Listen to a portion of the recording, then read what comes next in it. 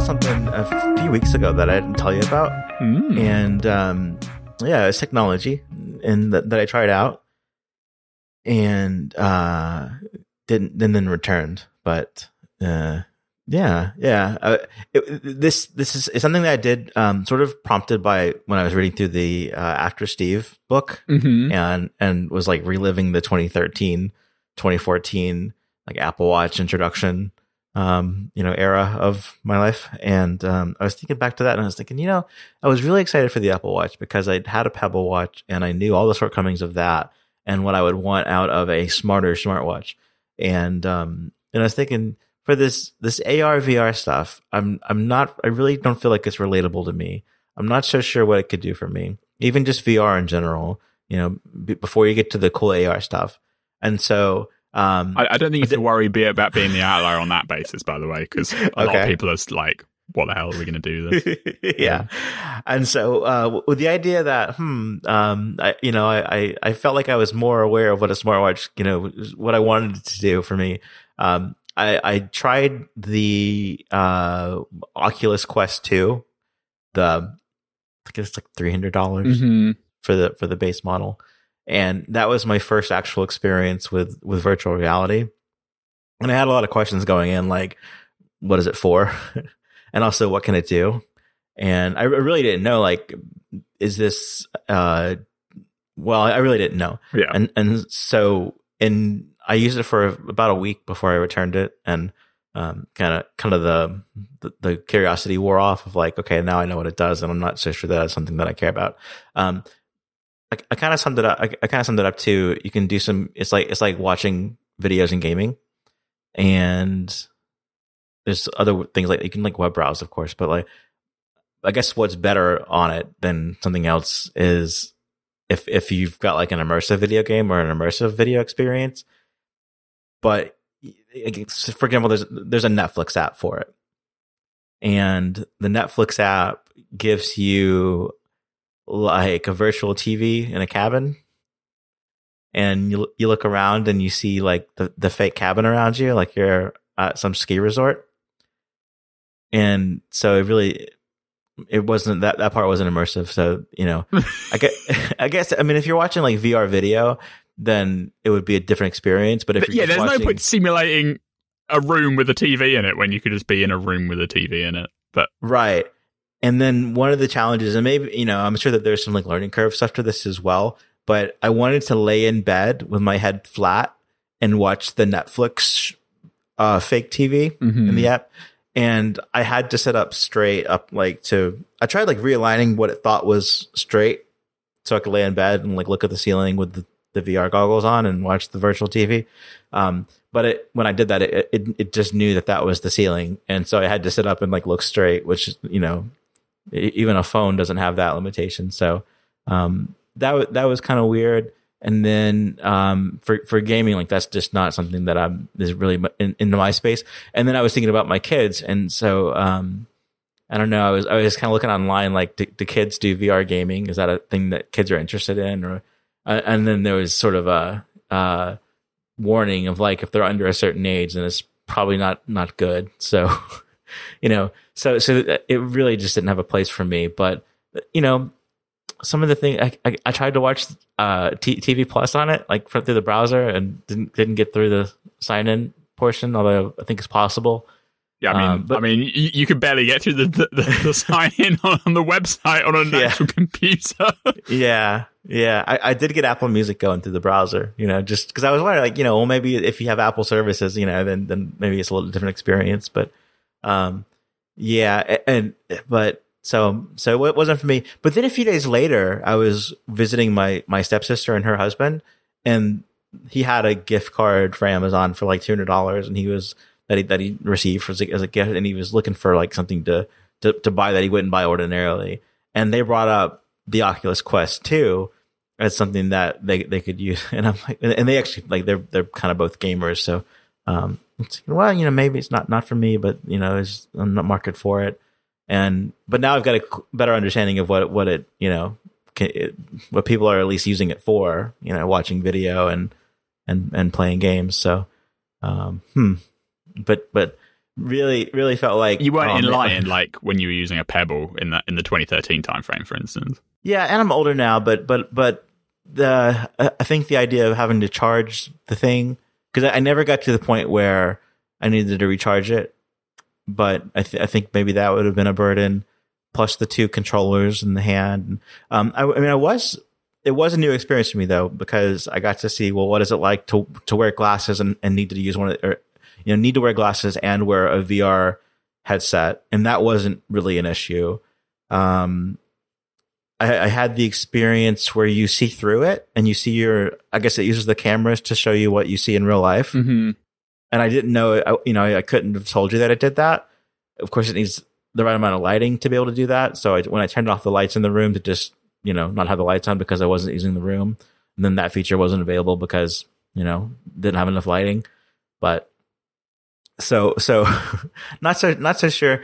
Did you get to try the transparency camera at all? Like, yes, did it look any good or rubbish? I did get to try that. Well, it was one of those things where it was like, I literally didn't know it could do that. And so it was kind of cool. It's like, oh, okay. And it knew in space, like when I wasn't even in that mode, where the 2 controllers were for the most part. And that was kind of neat. I didn't have any issue with motion sickness at all. So that's if that's an issue for you. Yeah. Yeah. If that's an issue for you, then it's just game over. But I didn't have an issue with that. And, it charges with USB-C, has an iPhone app. Like it's Facebook / Meta. So that part, you got to have a Facebook account to use it. But, that part didn't bother me, but it was just that the novelty was definitely going to quickly wear off before. There's just nothing to do with it. that is it for me, is that there's nothing to do with it. And I don't know, they're cool little fun things, but I don't think anyone gets true longevity out of them at the moment. Well, I think certainly if Apple puts its weight behind it, it will help. Mm-hmm. In terms of, there's ecosystem issues, and then there's the form factor issues, and Apple's weight will definitely help on one side of the equation, but the thing is, the Apple first iteration headset is going to be super expensive and quite niche in that regard. So that's like the other factor here is maybe developers won't flock to a platform that's going to only sell in very low volumes. Apple's weight doesn't always equal great experience either, because look at the tvOS App Store, WatchOS App Store to some extent, WatchOS App Store, iMessage App Store. Yeah, Mac App Store. So maybe iPad App Store. Yeah.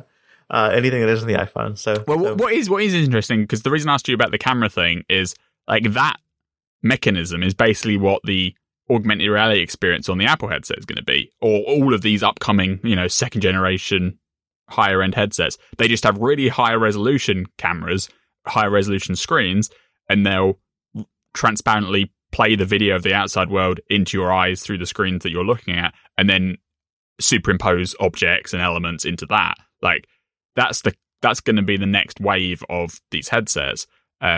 Before we get to like a longer term future where the screens are like fully transparent and they just manage to like project the elements in your vision that way.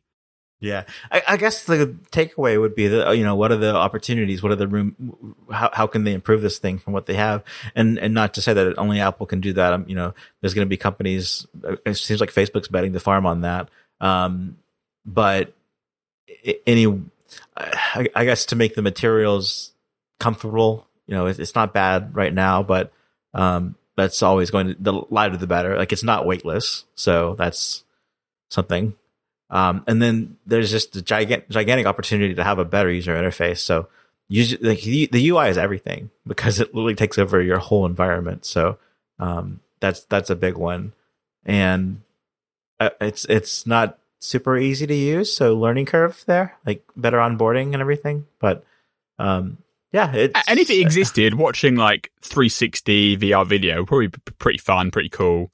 Kind of like the difference between watching, going to the cinema versus going to like a 3D cinema or an IMAX experience. Like there is definitely, you can argue whether it's worth it, but there is different level of immersion that you do get when you do that kind of stuff. So like, it's not completely useless, but it's still searching for problems to solve, I think, is a fair way to put it. Whether you're looking at the cheaper ones or the more expensive ones, they're just niches, and it's going to be a very slow, iterative process.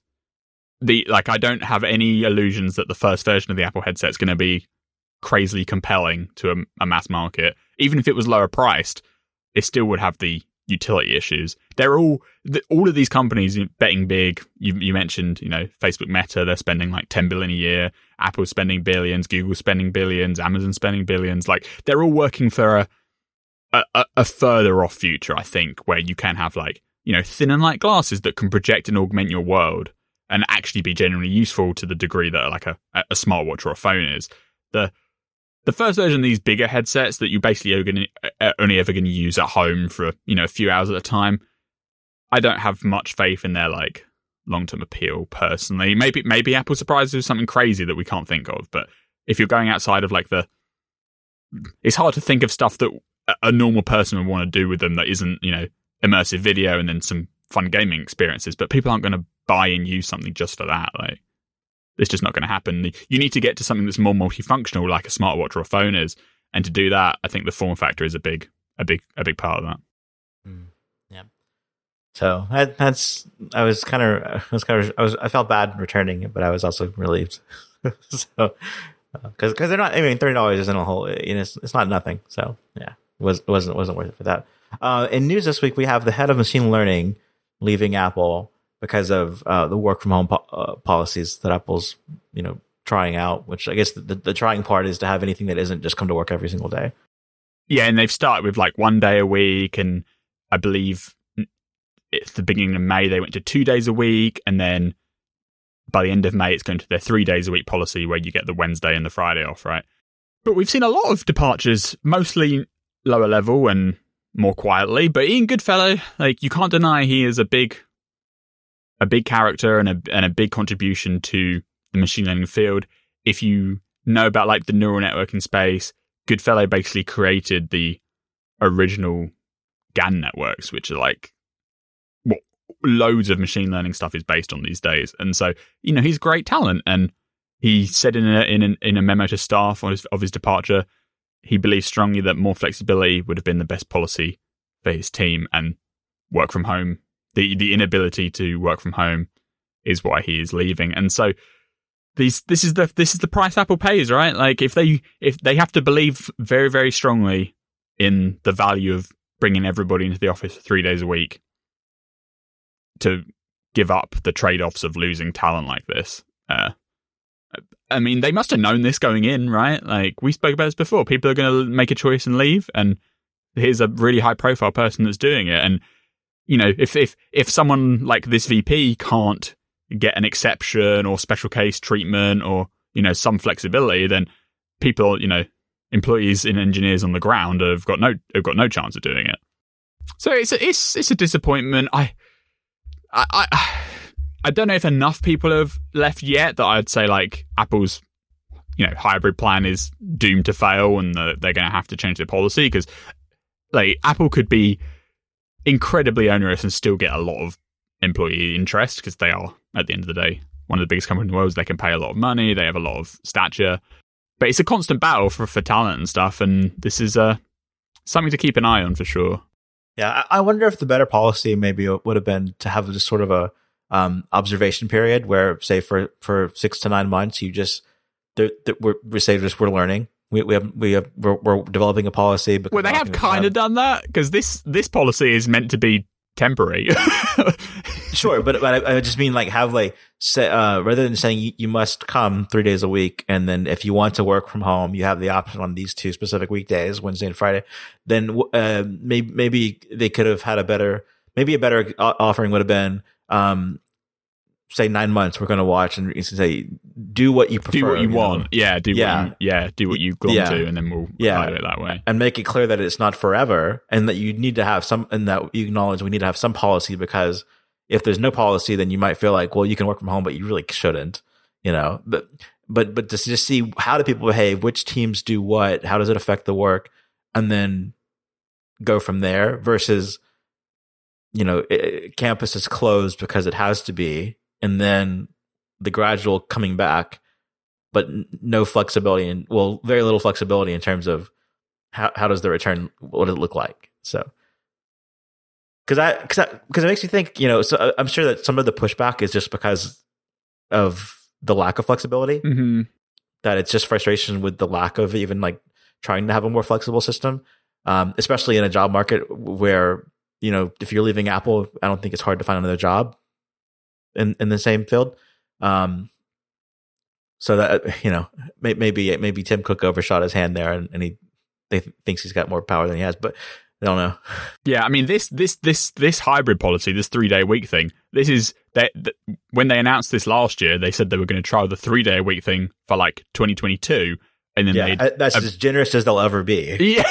And then, so maybe in 2023, they're like, you need to be back in the office 5 days a week. Do you know what I mean? Like this is, so the 3 days a week thing is the current compromise. And obviously people aren't happy with that. So from the outside, all I'd say is it seems lopsided that you could, in the post-COVID world, 3 days a week is standardized across all divisions: hardware, software, engineering, finance, PR, Apple Care. And based on, like, I can imagine that at some periods of projects in person is necessary, and when that is, and at longer periods of projects, remote is optimal, that you're going to be more productive that way.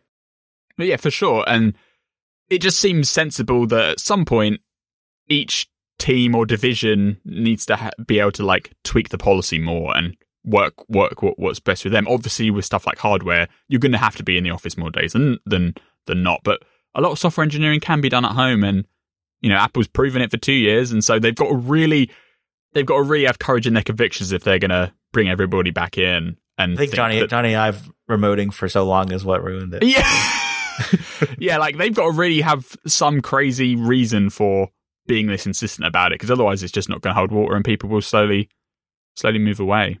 And Ian Goodfellow is like a poster child for that. And machine learning is a field where, for years it's that Google's doing a much better job than Apple at this, and it's not an Apple expertise. And so they hire someone from Google to sort of fix that. And then they serve it to themselves here.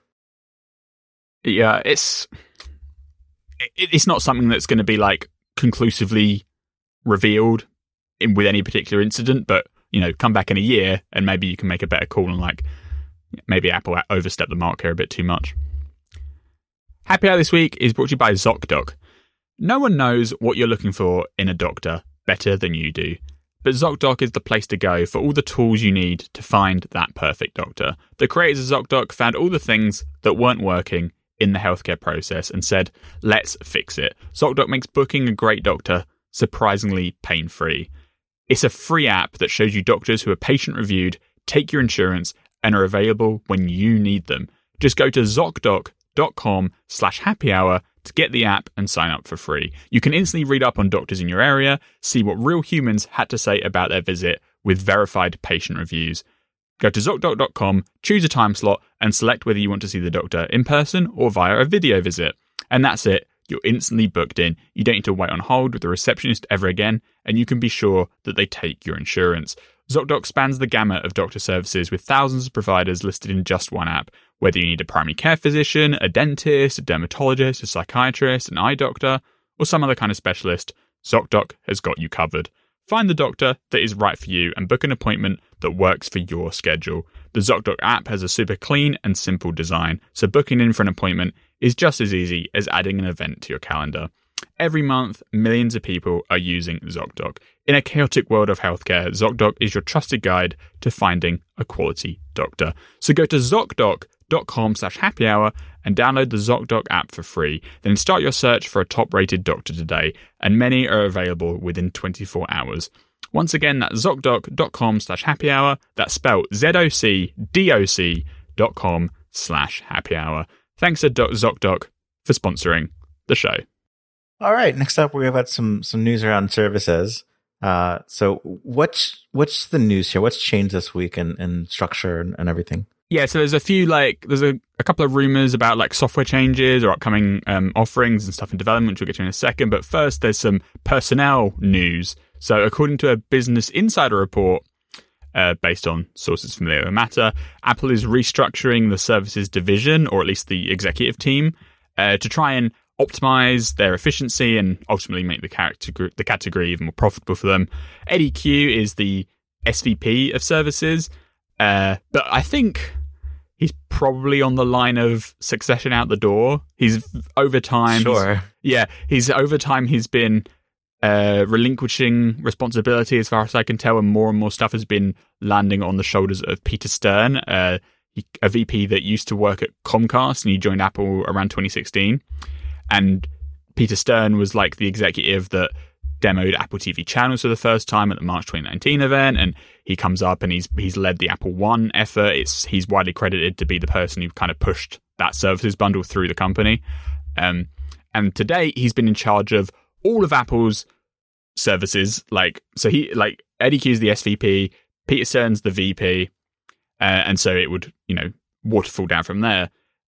Apparently, according to the Business Insider article, Stern is now going to be fully dedicated to content services and customer-facing things, basically everything you can get as part of an Apple One subscription, right? Like all of the constituent services inside of that.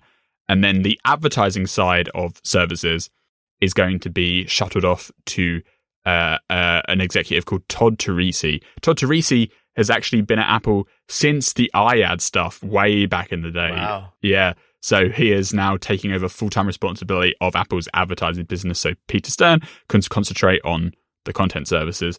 And services is a huge business for Apple, billions and billions and billions of dollars. So you probably need to do some splitting up as they continue to grow and get huger and huger. And also maybe it shows some renewed interest in advertising for Apple. Like iAd was a massive failure. The stuff they did in iTunes Radio was a big failure too, I think, with advertising. But maybe more recently they've had a bit more success. App Store search ads are doing really well for all intents and purposes. They're forecast to take in about $5 billion per year now. Apple is also doing advertising of its own inside of the News app. So not all of the ad slots that you see in the News app, but some of them are filled by Apple rather than the publishers' ad companies. And also, apparently, according to this Business Insider article, some of the ads that we bemoaned as part of the MLB broadcast, right? Apparently, they were sold by Apple directly. They weren't sold by MLB. So maybe that's a sign that Apple's also ramping up in that area. And possibly, I would say if you're going to expand in live sports too, then that's live sports. Like MLB is not going to be the only sport they offer, right? There's going to be more, and that's probably a lot of marketing eyeballs that they can sell people to. And I know that App Store search ads have also been trialed inside third-party applications a bit. I don't know if the status of that project, but that was trialed a couple of years ago. Maybe they're going to, productize that, and that would essentially be another version of iAds rebranded. And then the big outlier here that made me think about this when I saw this story, every other streaming service now is either offering an ad-supported tier, this is video, either offering an ad-supported tier or they're about to, like Netflix and Disney are going to do it probably by the end of this year. Apple TV Plus is the only one that doesn't do it, and maybe as Apple TV Plus's price inevitably goes up in the future, they could offer like a $4.99 tier with ads. And then you'd have the $9.99 tier that would be ad-free or something to that nature. Is that what TV Plus costs on its own? It's $10 a month? No, right now it's $4.99. But okay. It's not going to be $4.99 forever, right? I see what you're saying. Yeah, okay. So maybe it goes up to $7.99 or $9.99 at some point, and then they would maybe like keep a cheaper tier around with ad-supported option, because Peacock, Paramount Plus, like all these other Hulu and all these other companies and services are offering ad-supported plans, and they seem to be doing quite well and quite successful with them. People are familiar with video ads. Yeah. Like a lot of people were like, whatever. If it's cheaper, we'll take it, and we'll just ignore the advertising. I hate the ad stuff there, but they're not going to not offer the premium prices either, right? This is like a lower tier option. Apple has been very averse to ads, mainly because they got burned so badly with the iAd debacle, but it doesn't feel so left field that they couldn't bring it back in some way, and we'll have to hope that they do it nicely, you know. Sure. And then also in the Apple TV Plus department, the head of film marketing has resigned, seemingly not because of anything in particular. It doesn't seem like a work from home stuff, but maybe he's just found other opportunities inside of Hollywood. But I hadn't heard of his name before, but he was JP Richards.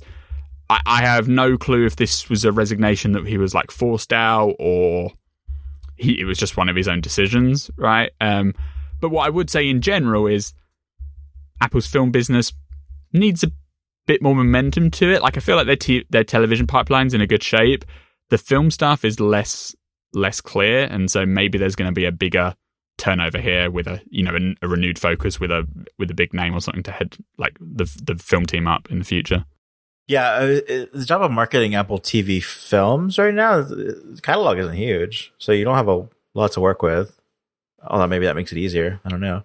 But yeah, and also just separated from the work from home stuff, like you mentioned, this would be in the LA area, Culver City versus Cupertino. So yeah, just a different environment. But yeah. Although yeah. I do think Apple's work from home policy does apply to the LA stuff. Sure, yeah. Yeah, I don't think they're completely exempt from it. At least there's engineering teams that work in LA that will be subject to it. So I don't know I don't know whether Zach and Jamie are forced to be in the office 2 days a week or not, but I think they spend a lot of time flying around the world, like, you know, courting people. Yeah, their offices all over the place. Yeah. One thing that has come up in like murmurs is the person leaving in this story is the film marketing, but Apple TV Plus head of film is a person called Matt Dentler, and he's he's like an Apple veteran, but he's not necessarily a Hollywood veteran because he's like backgrounds in like the iTunes store, and before that he worked at like South by Southwest and Blockbuster and stuff. But he's been at Apple for like 20 years, and so he kind of nestled into the film role when Apple TV Plus was being set up, because Zach and Jamie are more from the TV side because they came from Sony Television, right? So they're not seen as traditionally like film executives. So Matt Dentler is currently in charge, but there's been some murmurs that if Apple wants to move even further into original film production, they might want to get like a Hollywood name to head that up and give themselves more validation to artists and creators. So maybe the film marketing strategy leaving is part of that, a big turmoil or shift there. But equally at the same time, under Matt Dentler, Apple's got, you know, a Best Picture Oscar out of Coda. So like maybe, you know, if you do a good job, your position's kind of cemented. So it's hard to criticize on that angle. But volume wise, they definitely need to step up a little bit. Like, I think they should be going to like one film a month or one film every other month. And at the moment it's like one film a quarter, which doesn't quite feel propelling enough. And the, what is it, Emancipation? Will Smith movie? The Will Smith movie, Emancipation, yeah. Got pushed to next year for unknown reasons that no one can imagine. Yeah. I can't think of anything in particular that might have made that happen, but that, I mean, it's because they have so many movies, they just didn't have room for it. Yeah, that was meant to be, I think, Apple's like big Oscar push for this fall.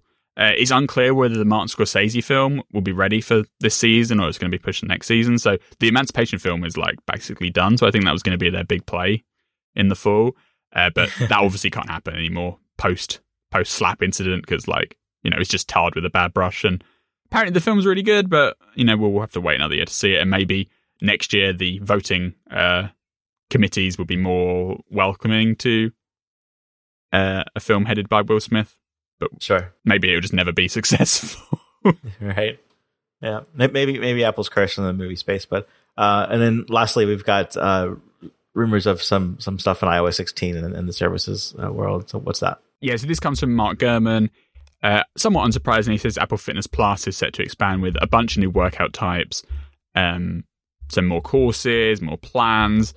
There was a video chat that iJustine did with, what's his name, Zach? Jay Blarnick, yeah. So iJustine got to visit the Apple Fitness Plus studio, and there was a video she did with Jay Blarnick last week or so, and they were kind of talking in this area, and he was kind of talking about, like, you know, they're not stopping, they continue to innovate, especially as people start to now get back out into the world as you leave the height of the COVID stuff. So I reckon probably coming this year is going to be some expansion of Fitness Plus into like outside workouts. Not like they've obviously done the time to walk and time to run, but there's no like video component to that. I could see them doing like filmed videos of someone running around and you can like follow them at home, or you can like go out and about and there's more of like an active workout going on, because like both time to walk and time to run are more like they're more akin to like a podcast of someone like talking through their life while you do the activity, versus like a motivational coach being like, now pick up the pace, slow it down, let's go over here. So Mark doesn't speculate in this article, but I kind of expect that's where they're going to go, and maybe they're going to add other things you can do at home as well, maybe multiple people, that kind of thing, maybe more social sharing features. And then the weird one is that Mark says Apple has also explored an Instacart-like service that integrates with your nutrition data in the Health app. So Apple would like produce meal plans and you could like order them and they would deliver them to your home, would be the implication. Is there no service that Apple can't touch? That was my first thought, was think of any service, and can the company that used to be called Apple Computers, can they do that too? They're looking at everything, I think. Yeah. From a business practicality standpoint, meal delivery I don't think is very like high margin, so I don't know if it's the most attractive thing for them to get into. That feels something more where they would be more inclined to partner with someone and just take like a 5% commission. Like, so they could like partner with Instacart, and the Health app would produce meal plans and Instacart would actually handle delivering it to you, and Apple would get like a back end commission or something. It doesn't, I like weird stuff right now, though. it doesn't sound like something they'd be like jumping at the bit to get a slice of in terms of, profitability. Slice, nice. I like the weird stuff though. Let's keep weird Apple rumors going. I like this.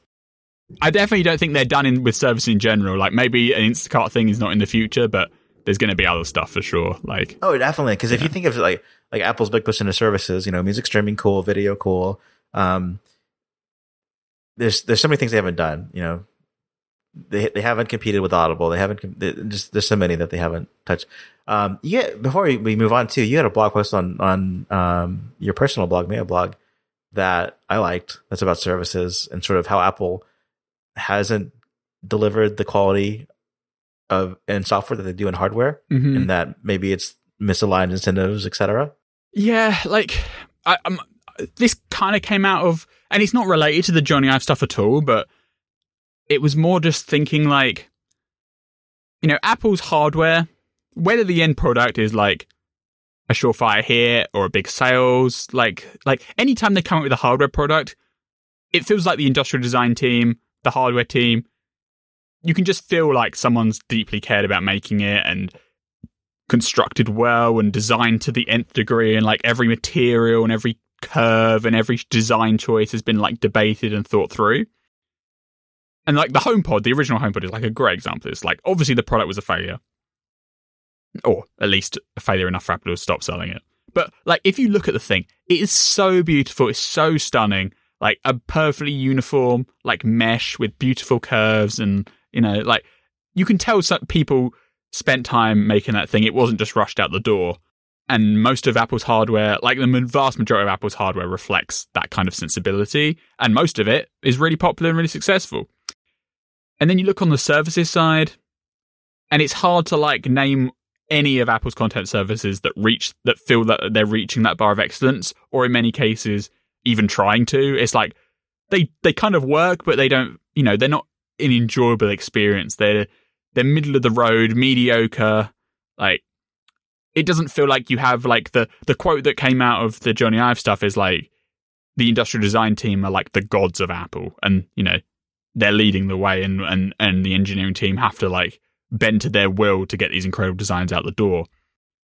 And then the services stuff kind of feels more like, we've ticked the box, we've done it, okay, let's move on and do something else. Like the sensibility of the quality and the excellence that you see on the hardware side is not really reflected in their services output. And if they really want to be like deserving of the Apple brand, I feel like that has to improve a lot. And so far, I haven't seen signs that that's happening. That was kind of the gist of what I wrote up. Which I don't like. Can you use Apple Music? Yes. Can you use the TV app? Yes. I wouldn't say they're like the best they can be, or you get the feeling that each part of them has been deeply considered and thought through, and people are really striving every single year to make them better and better and better, to make the customer experience as best as it can be, versus meeting like a revenue goal or something like that. I like the idea that it comes from the top, and that leadership hasn't empowered the team working on these things day to day to if you're working on them, then you're doing the work, but you don't get to make the decision necessarily about what work you're doing. Yeah, it's a top-down problem. Like, Apple hardware, like, there's that quote from Jobs from like 15 years ago. It's like, I set it up so that Johnny Ive is the most powerful person in the company, and what he says goes to a degree, right? And that structure percolates through to the end products, and you see incredible attention to detail in the hardware design and all of the hardware physical products that come out of that company. Like, they're just unrivaled. Software is pretty good in the middle, and then you come to like the services side, like the operating system's like separate. Like the services stuff feels less of a top-down priority to like really push for customer satisfaction versus making more money, in some cases, or like that reflects in what comes out at the end in the end result. And I hope that as they depend even more on these services for the future of the company, that they give it as just as much attention and care as they do, their more traditional product lines. And that, like you say, it starts from the top. It's not, there can be great engineers and employees working below, but if your job is to, make this feature and tick the box and move on to some other kind of revenue optimization goal, rather than, making the app the best it can be, then that's what you have to conform to. Happy Hour this week is also brought to you by Helix Sleep. Are you sleeping on a saggy old mattress? Well, you deserve better than that. In fact, you might be laying down on that mattress right now as you listen to this show.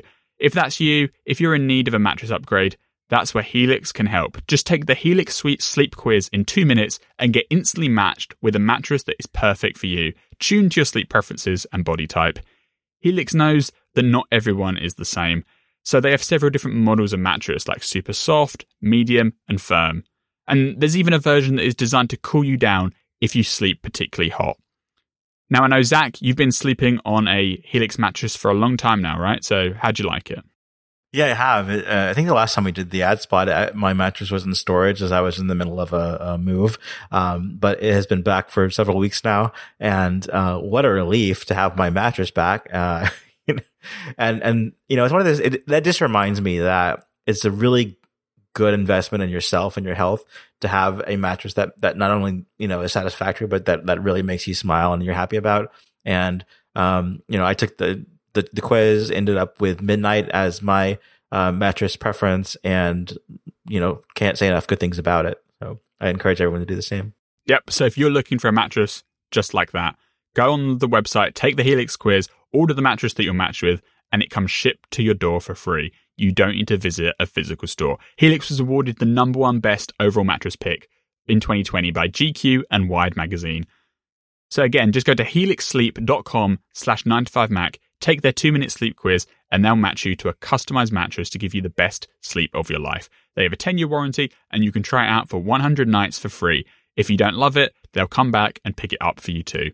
Helix is offering up to $200 off all mattress orders and 2 free pillows for Happy Hour listeners. So go to helixsleep.com/9to5mac now. That's spelled HELIXSLEEP.com/9to5mac.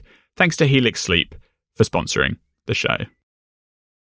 Next up, we've got some stuff from Mark Gurman and his newsletter for Bloomberg, which is that AirPods 2, the second generation AirPods, are on track for this fall.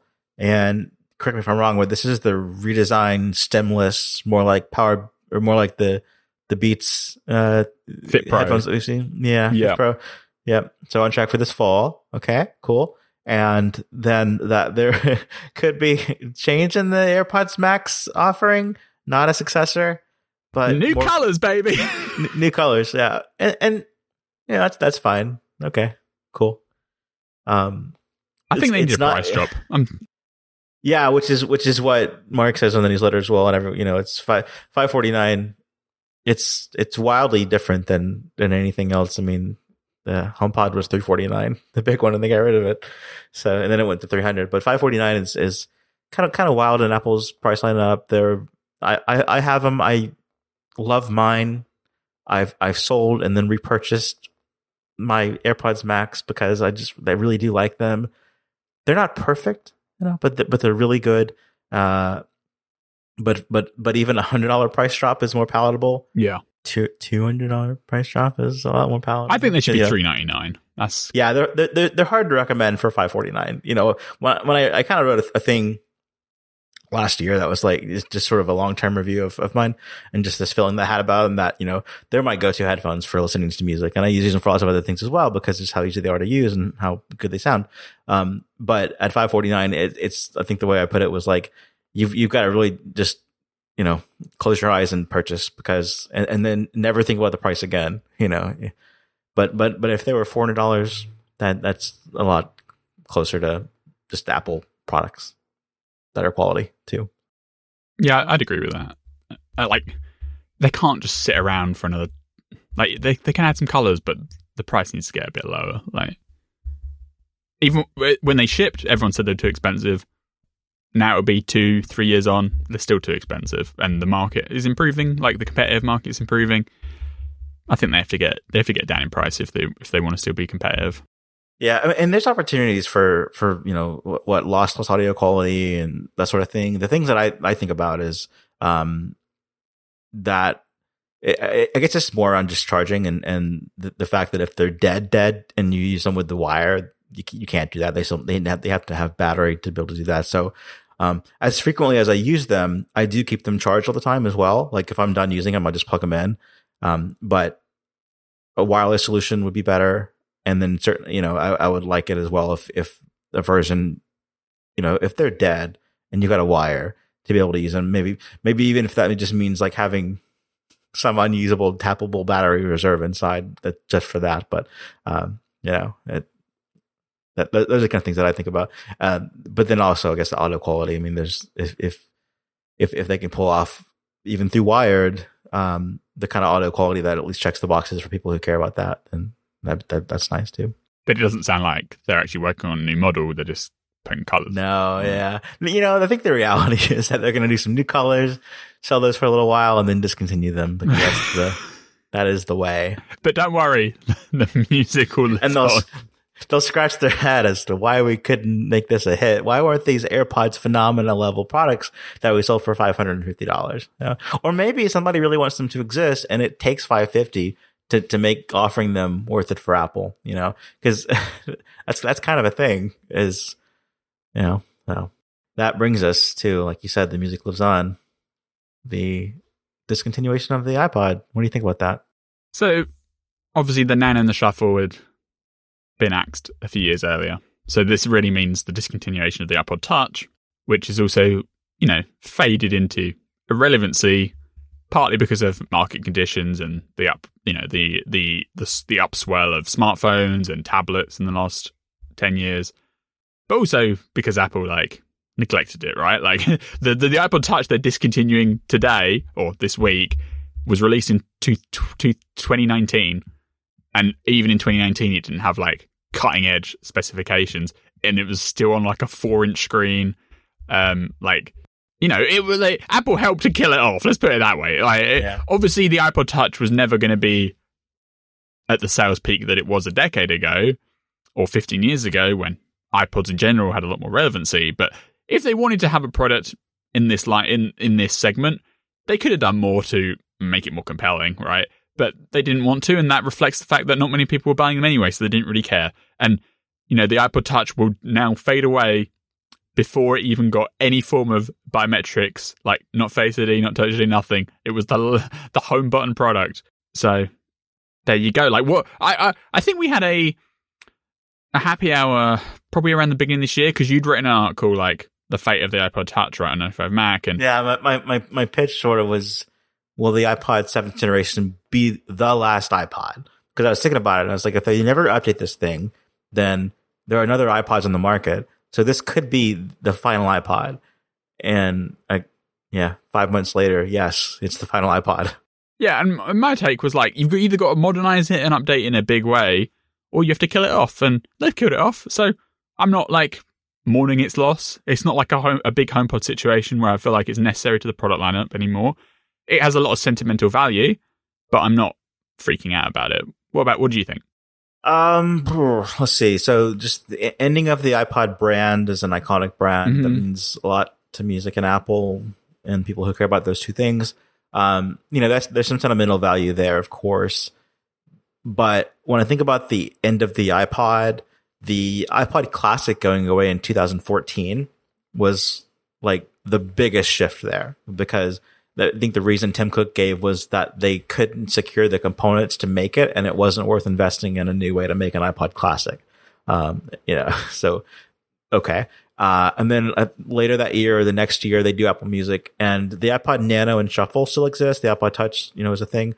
But they didn't make it possible to sync music from Apple Music on a Mac or PC to an iPod Nano or Shuffle. And so that kind of said, well, people aren't buying music anymore. We're doing a streaming music service. Then those products are, legacy basically. And they could have said, the iPod Nano can sync Apple Music because the iPod Touch can sync Apple Music, and you can take it offline for long, long periods of time. And I guess something happens to your music eventually if you don't connect back to the internet. But so that, that's a thing. And those were the steps that were like, okay, the iPod is not just on the back burner, but like it's going away. Apple doesn't care about it. And then they did the update where they only changed the colors in the lineup, I think, to the iPod Nano and Shuffle, but there was no new version. So obviously that was, the end of those. And then they moved them from the Apple's store tables to the shelves, and they collected dust, and eventually those just went away, and the Touch was the only thing. I did buy the final model iPod Touch, pink and blue, for my kids in 2019 when they were younger than they are now. The iPod Touches, I don't know, the kids liked them, but eventually even the 329 iPad, I mean, it costs $130 more, but I feel like it's 130 times better, as in terms of just capability and man, so. It's all sort of nostalgia, for me, and sentimental value, and yeah, I think mostly. I mean, so I'm glad that they didn't just let the thing, sit on the shelves for forever and not mark the occasion. I'm glad that they did something to at least signify, like, okay, this is the end, because the iPod brand deserves that. But it's. I think for me, the thing that makes me just a little, I don't know if like worried is the right word, but for me growing up in sort of a low income family, when I was 17 is when I had my first Apple product, and that was the iPod Nano, 4th generation or so.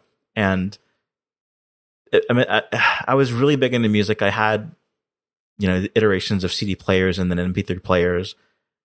And I certainly wasn't at that point like buying music on iTunes, or I think I would buy CDs and rip those, but a lot of it was just acquiring music online, as was the thing then. And as a 17-year-old with no money, that was like the only way. And I don't know, it was like it meant something that there was this, I don't know how much it cost, maybe $150 or so, but that. I sort of had a understanding that was the nicest object that I own, was this like nicely constructed MP3 player, because functionally it really wasn't any different for me. I was talking elsewhere this week about how the whole like the iPod made it possible to, like the legacy of the iPod sort of in the early days, that it made just how much better of an MP3 player it was, because it certainly wasn't the first way to put 1,000 songs in your pocket, but it was just a better user experience overall. As a 16, 17-year-old, you got a really high tolerance for, how to get music onto an MP3 player. So for me, the iPod none of that was important, but I did certainly appreciate that it was a nicer object, and the rounded glass, and the way that it just looked like, I valued it then. And that being the first entry into the Apple ecosystem, then meant something. And so I wonder if that's lost now. But it's just a different situation for my kids, because whereas like that was like the big gift of the year was, that iPod Nano, my kids are just over, they have more than they can appreciate. And so it's different.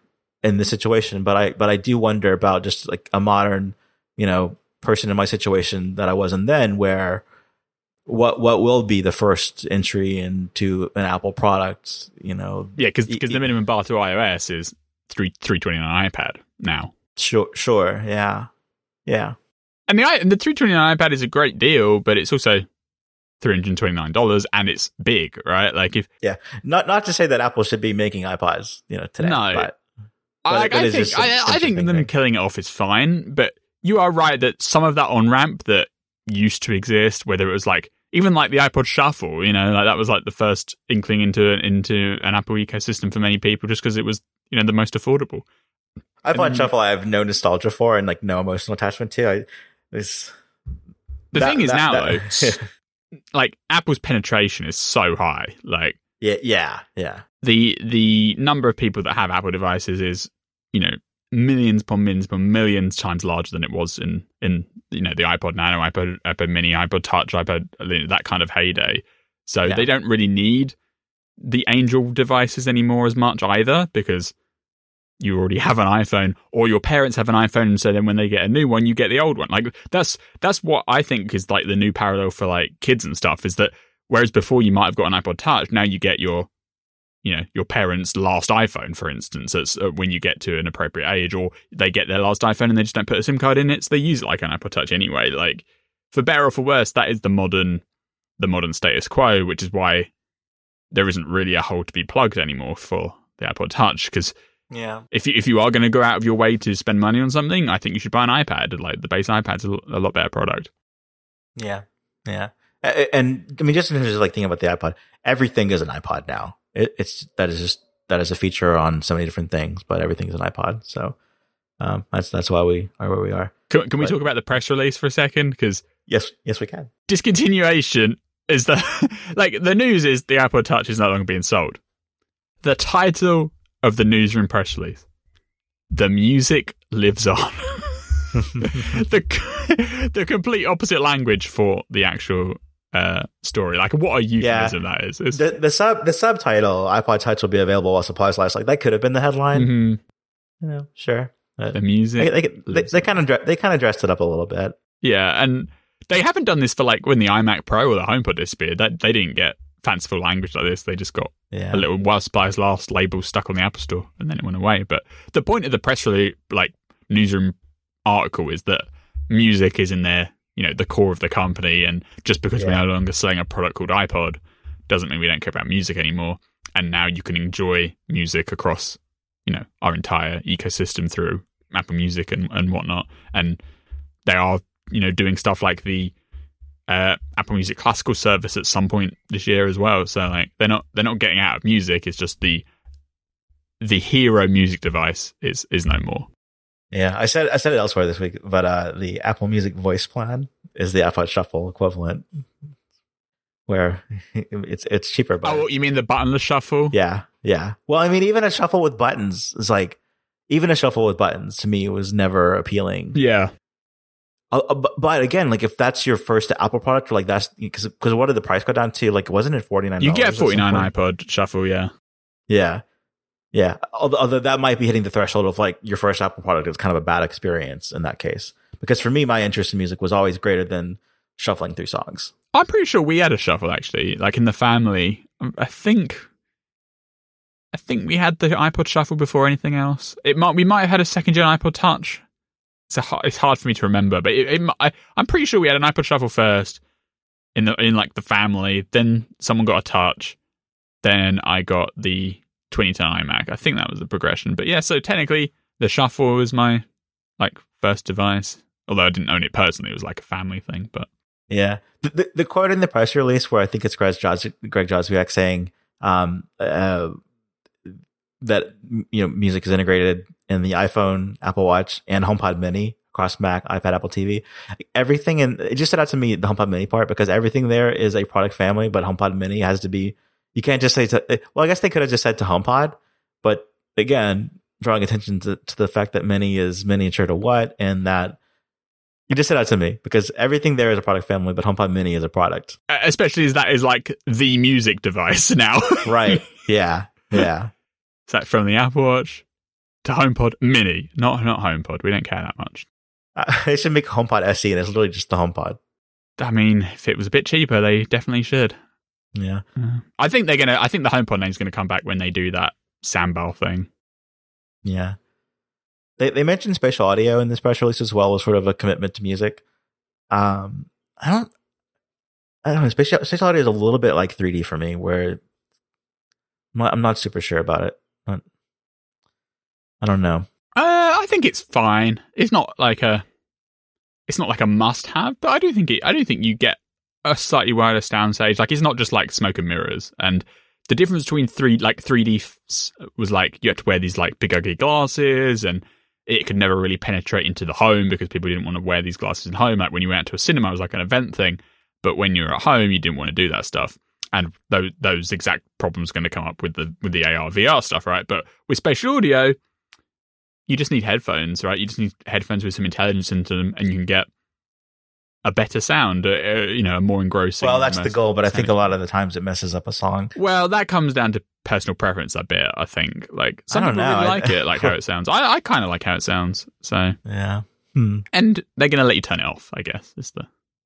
They're always going to let you turn it off and go back to stereo. And the spatial audio experience should continue to get better as artists get more used to it and more studios know how to like author that kind of music and stuff. So I don't think it's like a big black mark on history, and it'll probably continue for a long time, unlike the 3D kind of wave, and then that kind of petered off.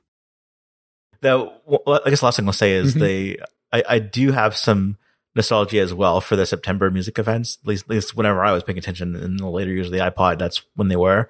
And you'd get a new version of iTunes, and you'd get a new lineup of iPods. And the Nano was so fun because you look at the Nano lineup, like it just changed the design so drastically from generation to generation. That's what I miss. Like, the iPod was like their playground. Every single year, or at most every other year, they'd have a new iPod family, and it wouldn't just be like a new processor or a slightly tweaked design or some new colors. They'd like change the industrial design, particularly of the iPod Nano.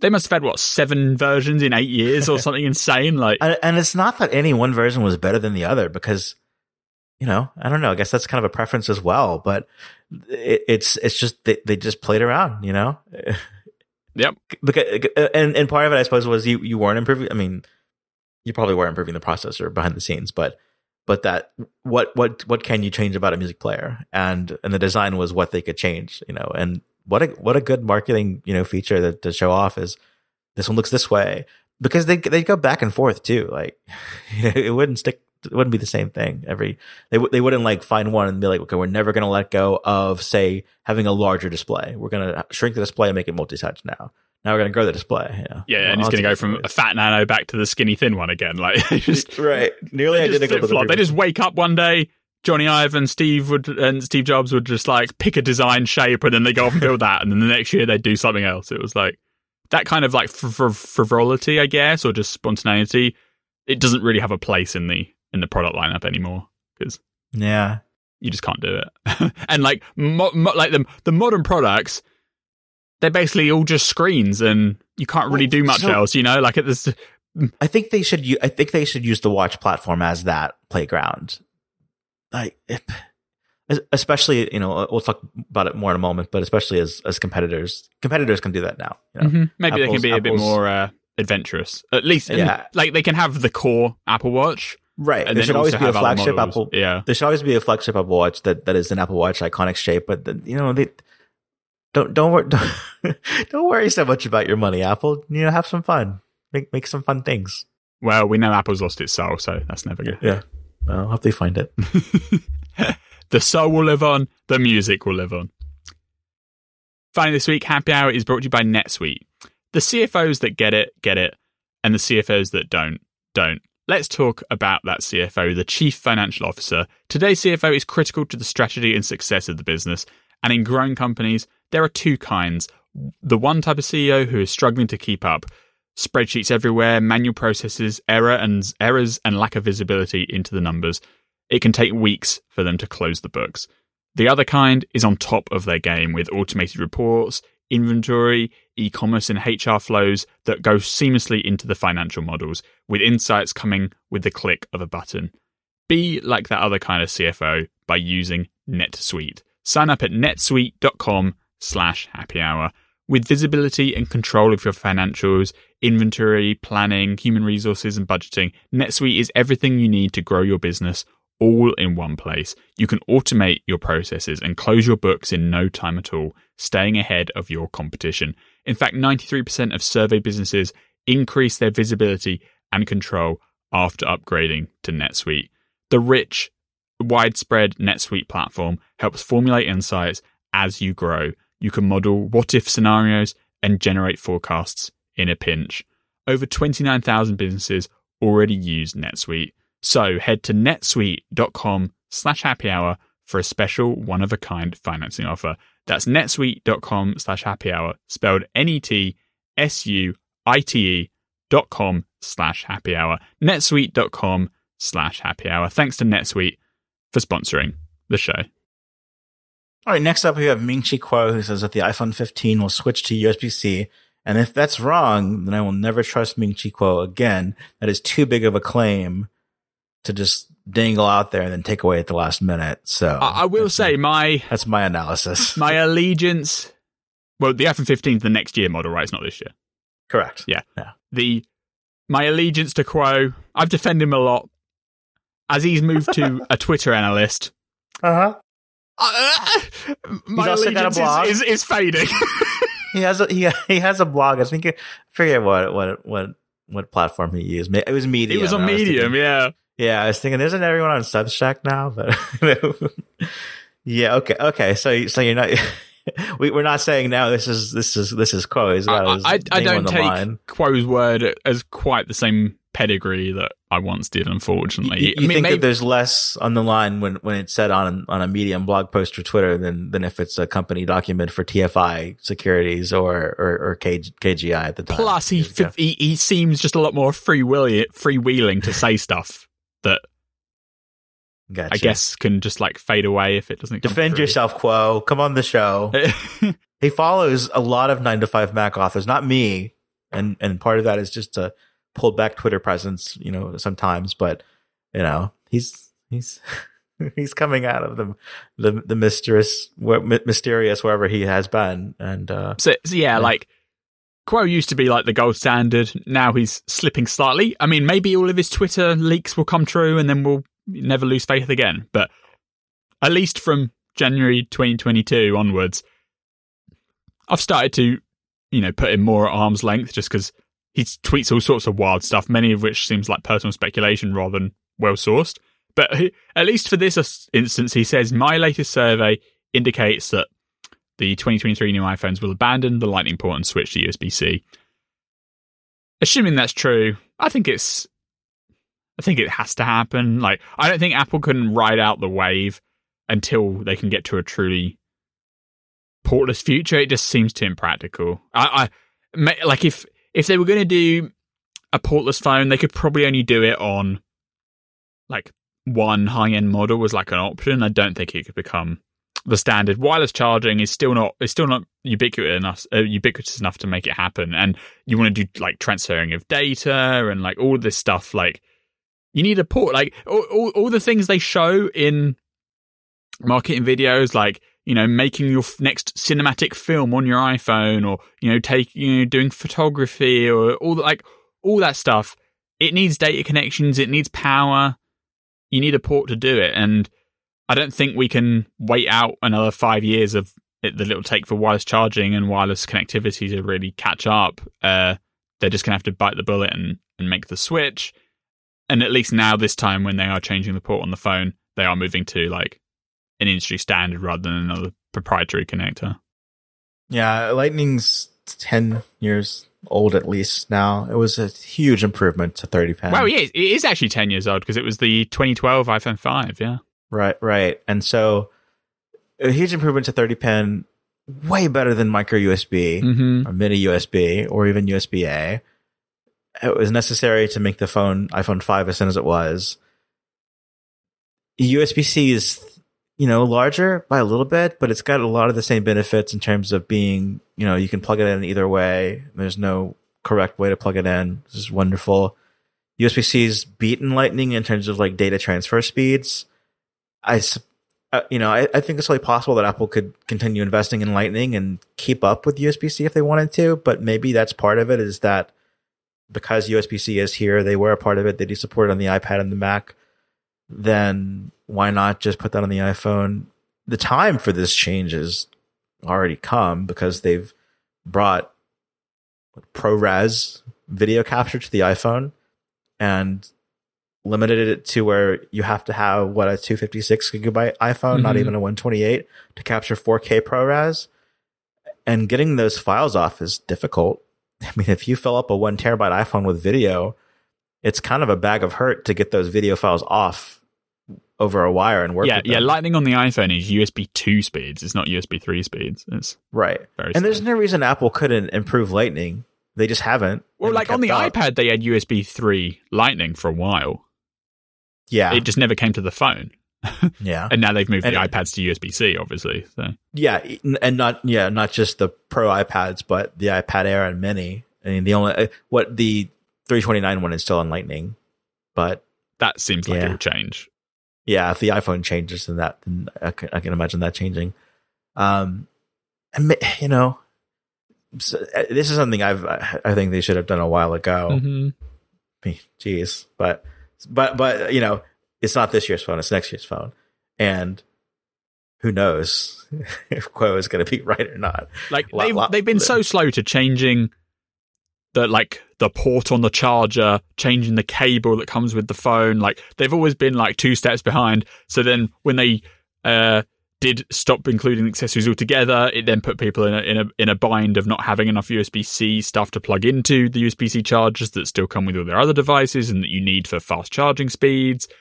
And now, assuming this is correct, next year they're going to drop Lightning in favor of USB-C. When it is a mess, but if you look on the horizon, I don't think they can truly go portless. And for like the main model, it would have to be some like esoteric side model that people might not necessarily buy, and it would be limited in various ways. So I think they just have to brunt it, change the port, and make a few people mad and just do it. And most people should, fingers crossed, be happy because it's going to be way faster in terms of charging speed, and it's a non-proprietary connector. But I mean, anytime they change the port, people are going to be annoyed about it. But that means they can't never not do it, I think, is the truth. When I'm looking for a USB-C cable to pair with a brick, it's like my MacBook charger. And I've got all these, I'm looking through my boxes and, there's USB-C. Oh, it's got Lightning on the other end of it. Never mind. Like, it's such a disappointment. So there will be just such relief if it all goes to the same cable, on both ends. But to me, the argument really is in data speeds and transfer and just how, I guess it's separate. You could argue, well, improve Lightning, but they haven't. So, oh well. If the choice is improve like spend engineering resources improving Lightning, or just adopt the standard that's on every other product and then every other product in the industry, feels like a one-sided argument. I agree, and one that Tim Cook would be in favor of. Right? Let's take the cheaper one here. Google I/O, that happened this week. It was truly in person. In terms of having a live stream where it was not in person and that people were there in person, persons were in, it was outside. But it was also a keynote that was happening in real time, streamed over the internet, not just a video that was playing in front of a live audience. So that's as in person as I can think of. I'd argue it's more in person than what Apple's going to do. I'd give you that. All right. Apple's is in person, but on the scale of 0 to 1, Apple's at like 0.2 and Google's at like 0.7, Yeah. Now, if you actually went in person, would you have been satisfied? Well, I guess they had some hardware to show, so that would be fun to see. But I don't know. Check out 905 Google for all the things that came there. But I didn't pay super close attention to everything they did. I was mainly just tuning in because I wanted to see their smartwatch efforts, because it's been rumored for a while. It leaked, like the hardware leaked in like April, and then sure enough, they didn't. Well, they actually announced they announced the cheaper Pixel 6a, which is like their iPhone SE competitor. They previewed the Pixel 7, which isn't coming out for another 6 months, i.e. the end of the year. They previewed a Pixel tablet that isn't coming out until some point in next year. And their preview was like 3-second shots that kind of look like an iPad 7 design, with those like edges. But it's obviously going to be like an iPad Air pedigree competitor, but extremely late. I mean, by the time it comes out, Apple could have another generation of iPad released. Well, and the big thing there is their commitment to tablet software, which has not been present. Yeah. So they're going to try again. Yeah, that's fair. And they're kind of like, they said basically, we're going to give you a sneak peek of the tablet. Even though it's not coming next year, we want to like hype up developers for the tablet in UIs and adoption.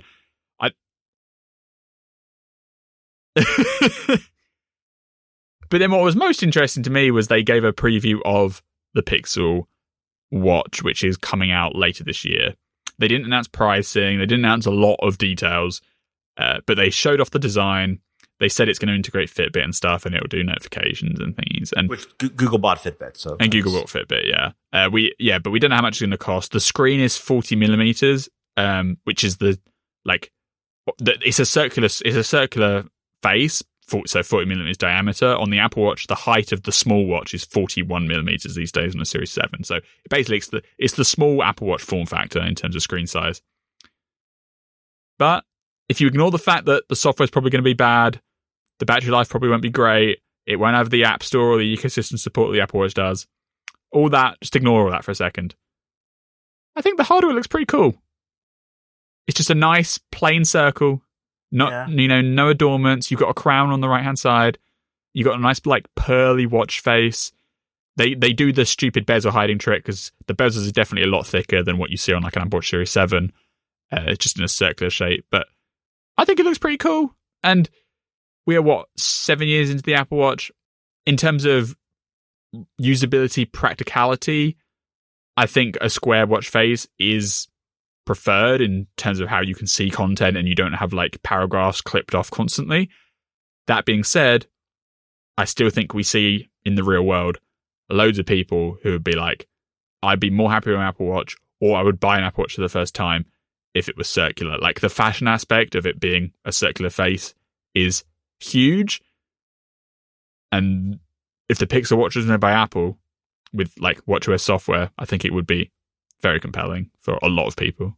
And you don't have to wait for the Pixel Watch. I mean, Samsung, their Galaxy, I guess they call it Galaxy Watch 4. No, it's based on Galaxy 4 or Watch 4. It's a circular watch face. Not quite as polished, I guess, as this is. I don't think it looks as pretty, no. Yeah, that's what is missing is the polish, but I mean, that's Samsung for you.